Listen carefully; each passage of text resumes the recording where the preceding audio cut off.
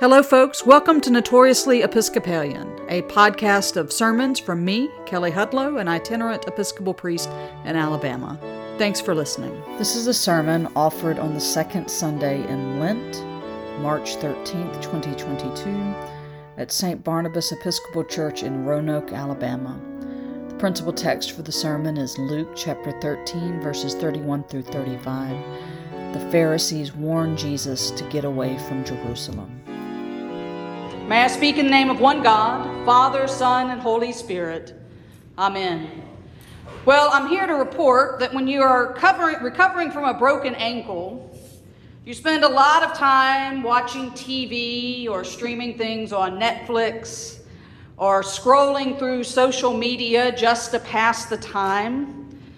Especially on any sort of social media site like Facebook or TikTok, minutes can quickly turn into hours as you get lost in cute cat videos or angry posts or bad news both here and abroad. Given everything that has been going on in the world for the past couple of years, it is no surprise that Merriam-Webster added to the dictionary the word doom scrolling in 2020 to refer to this practice of just continually going through Facebook or going through Google at search results, reading more and more bad news, no matter how bad it makes you feel. And so, it's most likely not surprising to you to hear that in the past couple of weeks, when I've been scrolling through news feeds, a lot of what I've been reading about are posts about the coming war in Ukraine or the war in Ukraine once it began.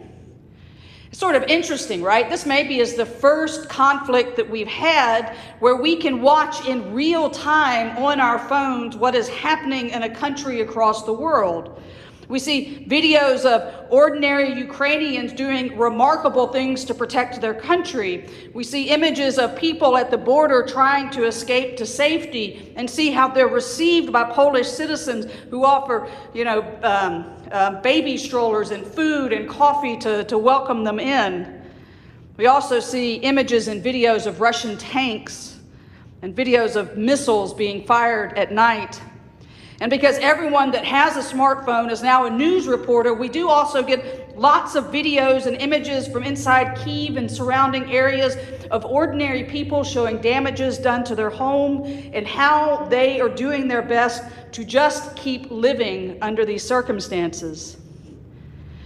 In all the coverage of the war, Ukraine's president, a sort of unlikely hero, has emerged, Volodymyr Zelensky, right? He's a former actor and comedian. He was elected a couple of years ago, and when he was given the chance to evacuate to safety, he declined.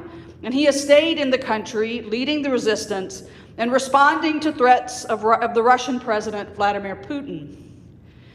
This week, Zelensky, inside Kyiv, was interviewed by a group of journalists. And he said in that interview that the only way that this war was going to end was if he and Putin had a conversation. That the only way to end war was through dialogue.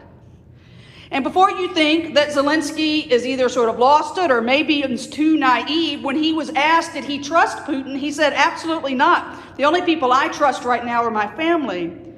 But even with no trust, Zelensky stated again, the only way this war was going to end is if there was a conversation between him and Putin. It's a rather remarkable thing to hear from a man who is putting up an amazing fight, but who most experts agree the odds are very much stacked against. He wasn't asking for more weapons or more war or bigger and badder war. He was quite convinced that the only way that that war in his country was going to come to an end was for him and Vladimir Putin to sit at a table and have a conversation.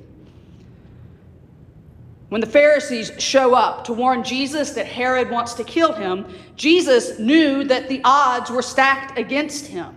He already knew how his story was going to end. He had been on the road to Jerusalem, right, since way back in chapter 9, and he's been teaching and trying to prepare his disciples for what's to come because he knows it's not going to be easy.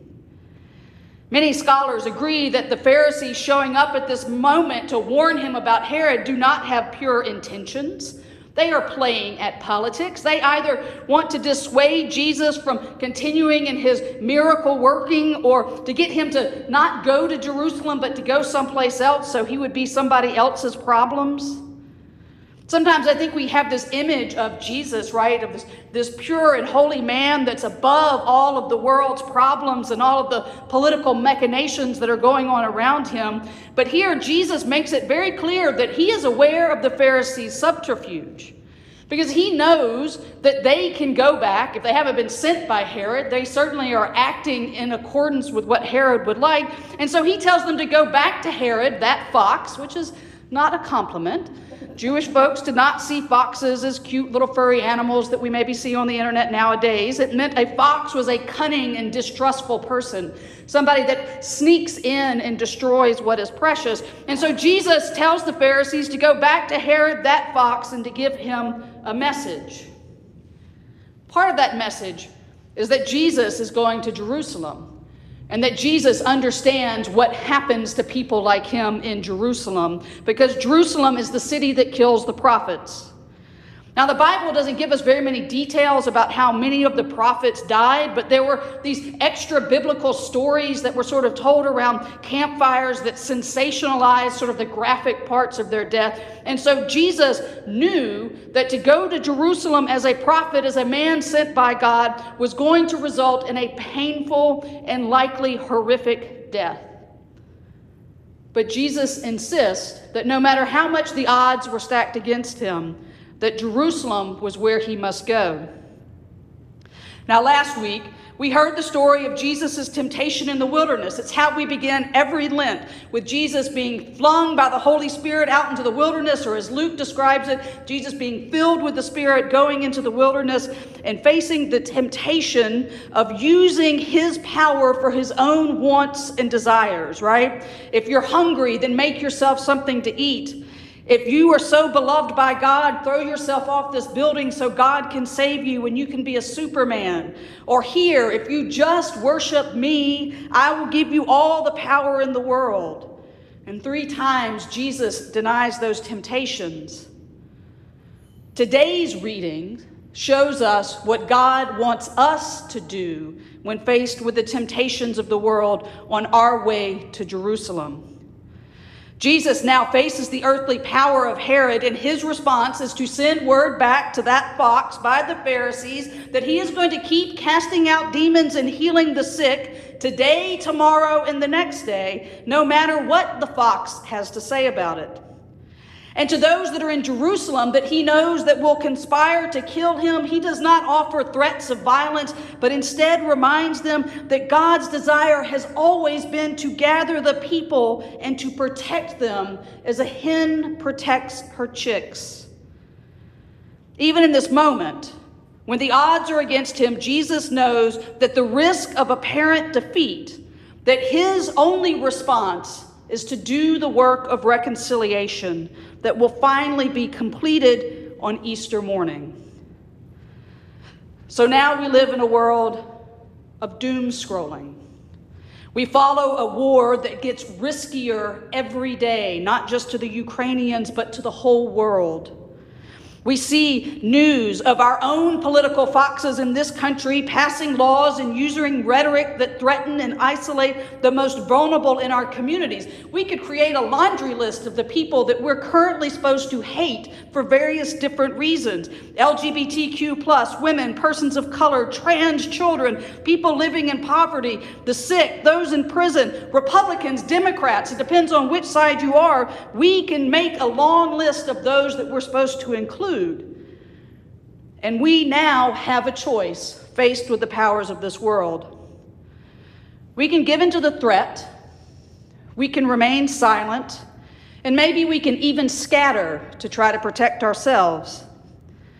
Or we can hear the words of Jesus, that when the odds were stacked against him, the only way was the way to Jerusalem, marked by reconciliation, that it was a way marked with healing. It was a way that does not call us or Jesus to be naive to the powers of this world. It is a way that we tread knowing the risk We know that the fox is in the hen house certainly now, and we know that the world may look at us and think that we are foolish. But our answer today is the same as Jesus' answer was so long ago on the way to Jerusalem. We're called to keep casting out demons. We are called to keep healing people today, tomorrow, and the next. We are called to keep gathering up and protecting the people that the world cast out. Amen.